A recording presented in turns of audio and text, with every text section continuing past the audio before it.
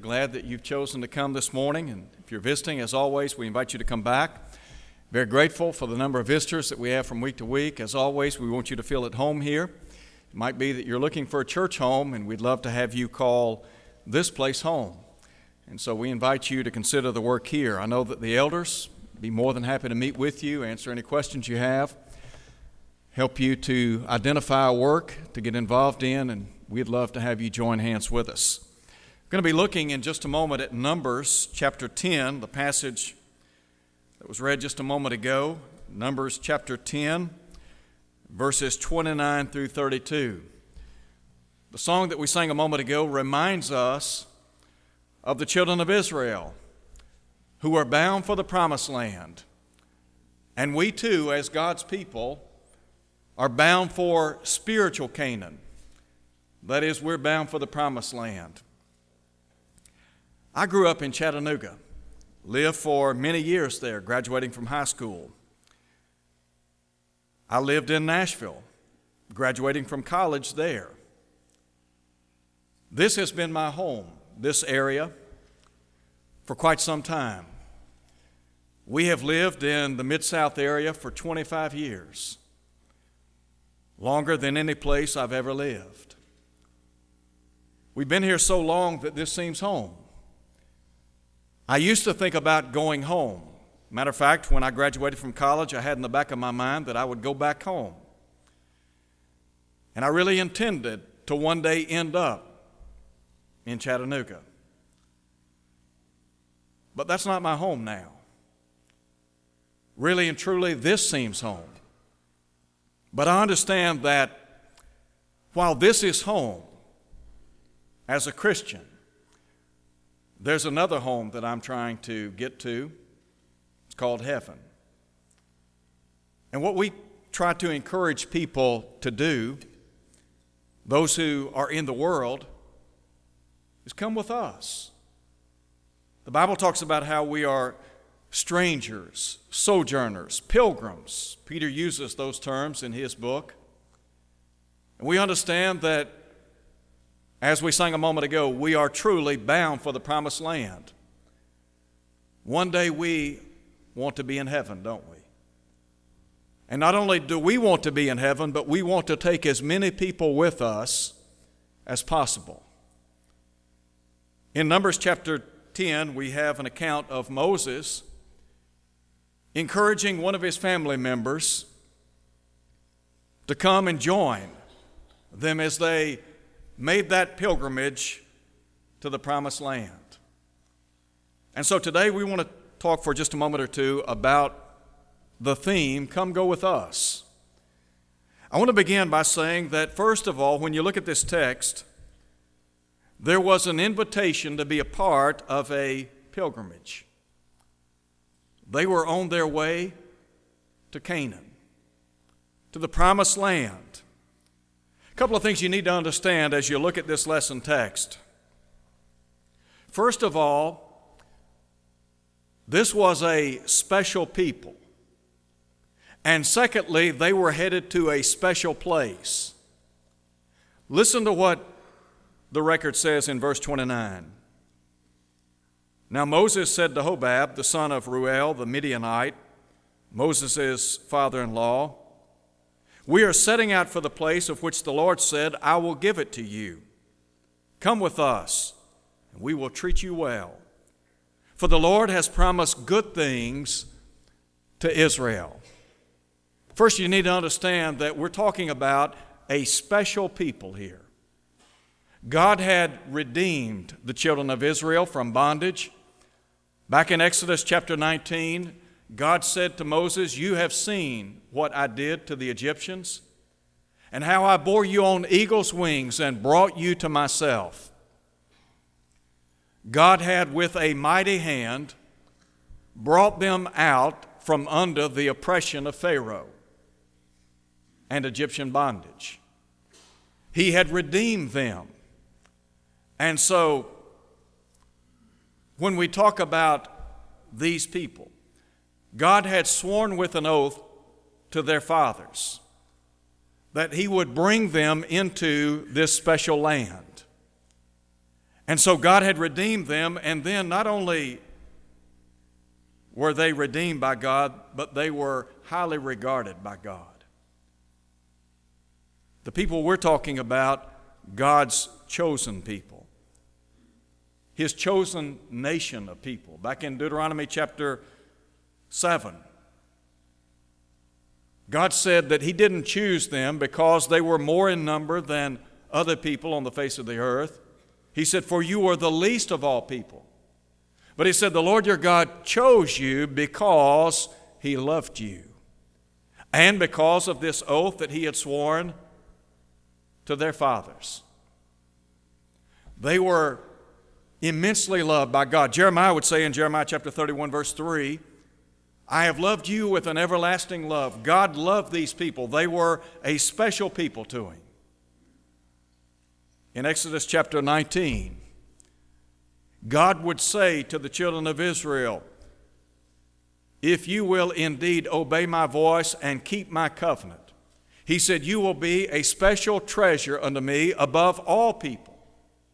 He said, "You will be unto me a kingdom of priests, a holy nation." So these were special people.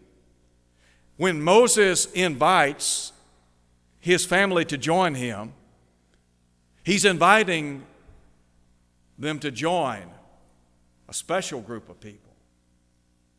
And then they were going to a special place. Listen again to what the record says. Moses said, "Come with us and we will treat you well, for the Lord has promised good things to us." Back in the first part of the verse, He said, "We are setting out for the place of which the Lord said, I will give it to you." When the children of Israel were in bondage in Egypt, in chapter 3 of the book of Exodus, God said that He would bring them into a land that would flow with milk and honey. It would be a land of plenty. It would be a place of abundance. God had specifically chosen this place for them. I think about, as a member of the church today, we're a part of a special family, a special people. We are among the community of the saved. And we are journeying to a special place, aren't we? Our goal is one day to get to heaven. I think about these people. They were on the road to a special place, to a land flowing with milk and honey. And we're on the road to a place that is described by Peter as incorruptible, undefiled. It fades not away. And he said it's reserved in heaven for you in 1 Peter chapter 1, verse 3 and 4. There is a second thing I want you to see, and that is there was an invitation to be a part of a special people. First, we talk about their pilgrimage, but now the invitation was to be a part of a special people. The people we're talking about were a family. They were a special family. Why were they a special family? I think there are a couple of reasons. One is because of the head of this family. That would be God. You see, it was the Lord that had promised good things to Israel. Those of us who are children of God today, we have as our Father God, don't we? You remember the words of John in 1 John chapter 3, verse 1. He said, "Behold, what manner of love the Father has bestowed on us, that we should be called the children of God," or the sons of God. We are a part of a very special family. We belong to God. There is a sense of belonging within this family. And so, the invitation offered by Moses to Hobab, come be a part of our family. Join us. We encourage people today to become a part of the family of God. And there are a lot of folks in our world today, there are a lot of people in this community that feel disconnected to their family members, some disconnected from friends. And yet in Christ there is a connection, isn't there? You see, they were a part of a special family. They had a special head, and they had a very special hope. I mentioned a moment ago the hope before them, the promised land. This land flowing with milk and honey. We have before us the hope of eternal life, don't we? Paul said that we live in hope of life eternal, which God, who cannot lie, promised before the world began, Titus 1 at verse 2. So there was an invitation to be a part of a people, a special family, and then I want you to see a special fellowship.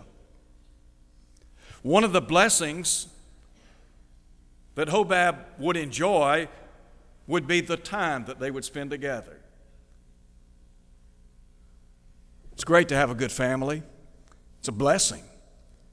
And I think about how we biologically have been blessed to have family members and the closeness and the kinship that we enjoy. We have children, grandchildren that are truly bone of our bones, flesh of our flesh. We love them with all of our heart. We talk about unconditional love. But within the body of Christ, we have the opportunity to spend time together. In Acts chapter 2, the Bible tells us that the early church continued steadfastly in the apostles' doctrine and in fellowship and in the breaking of bread and prayers. I think not only did they spend time together in worship, but outside of worship. In that same context, Luke says, all who believed were together.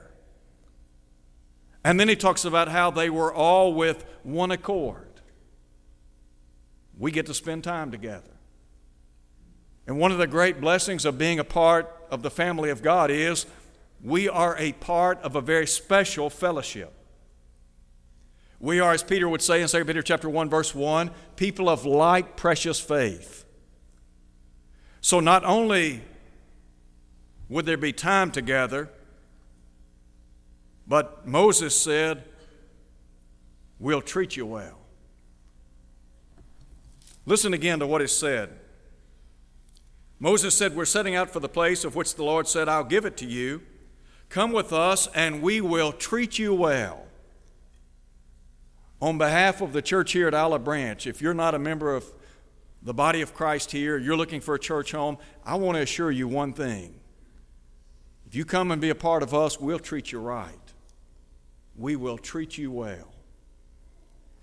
Let me just share with you, I mentioned this before, but I want to just maybe say it from a different angle. Last year when I was sick, for about 2 months, I was unable to preach.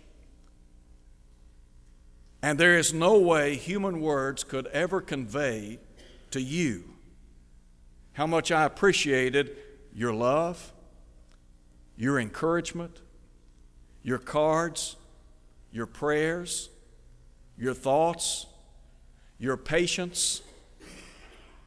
Every single member here was so good to me.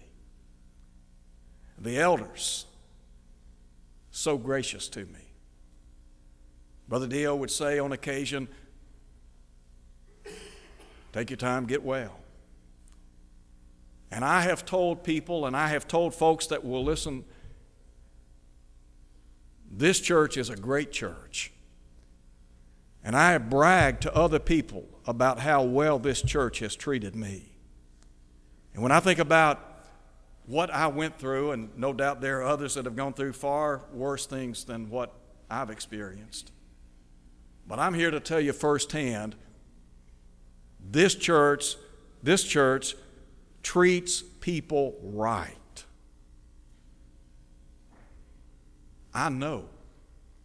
And I can promise you, if we are family, and we are, then we're always going to try to treat one another right.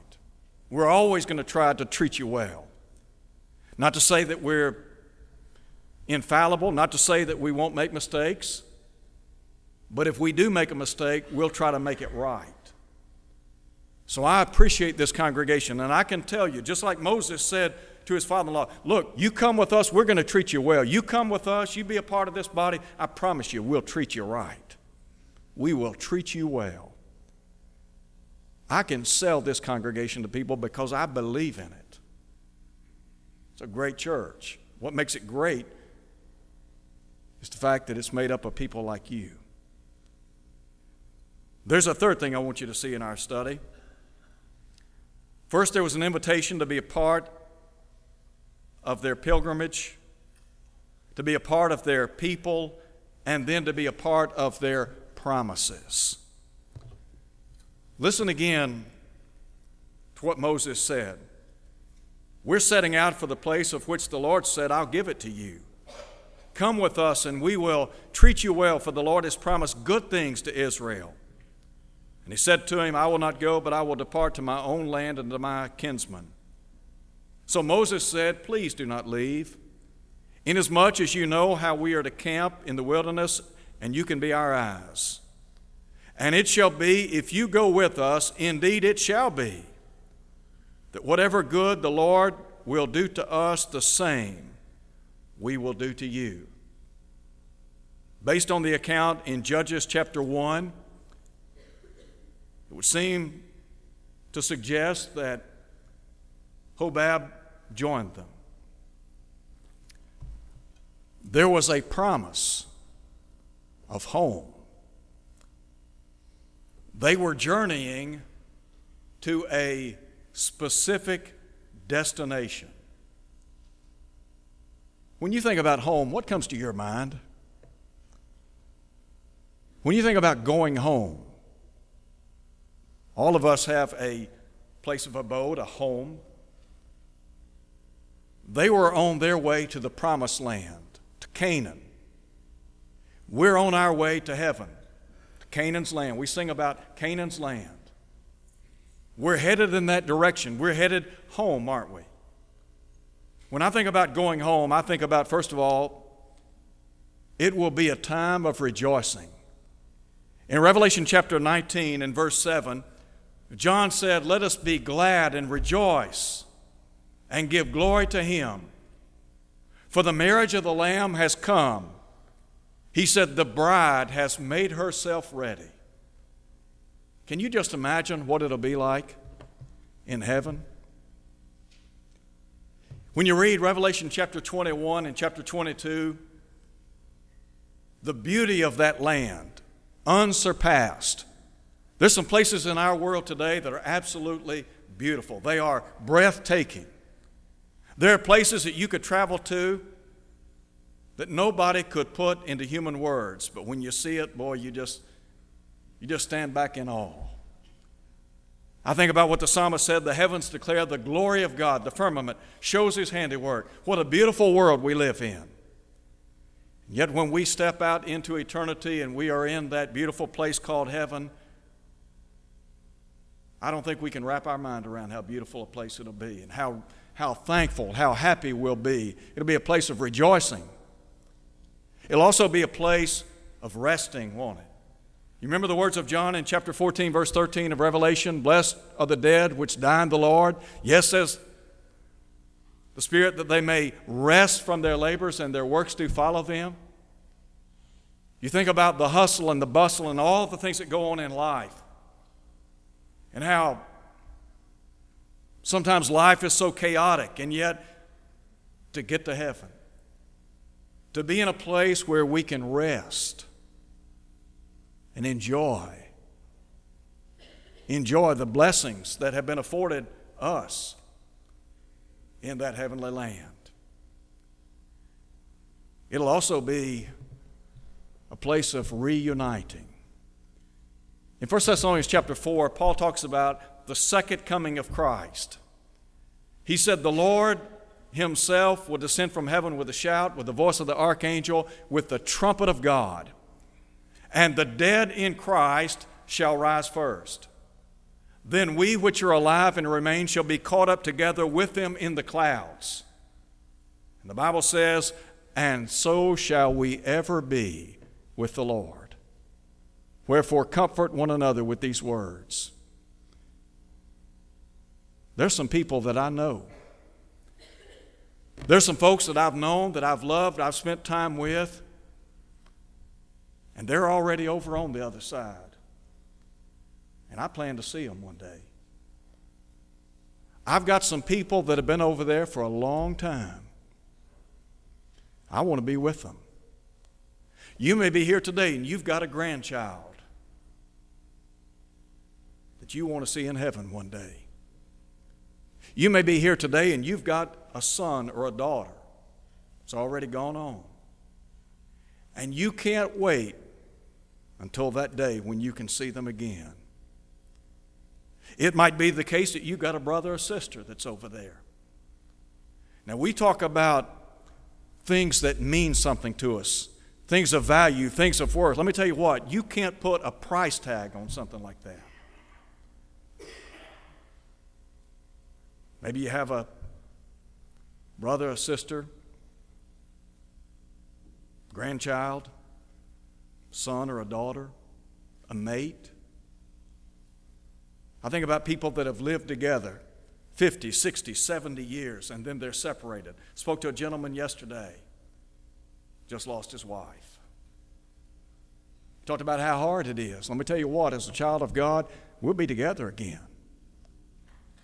That's what Paul is saying in 1 Thessalonians chapter 4.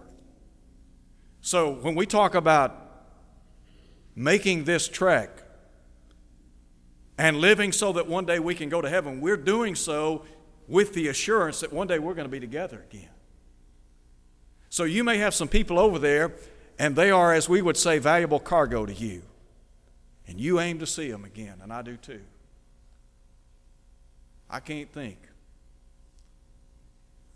can't imagine how beautiful that land will be.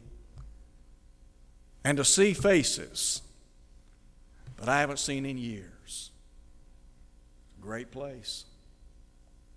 So, there was a promise of home. What about a promise of help?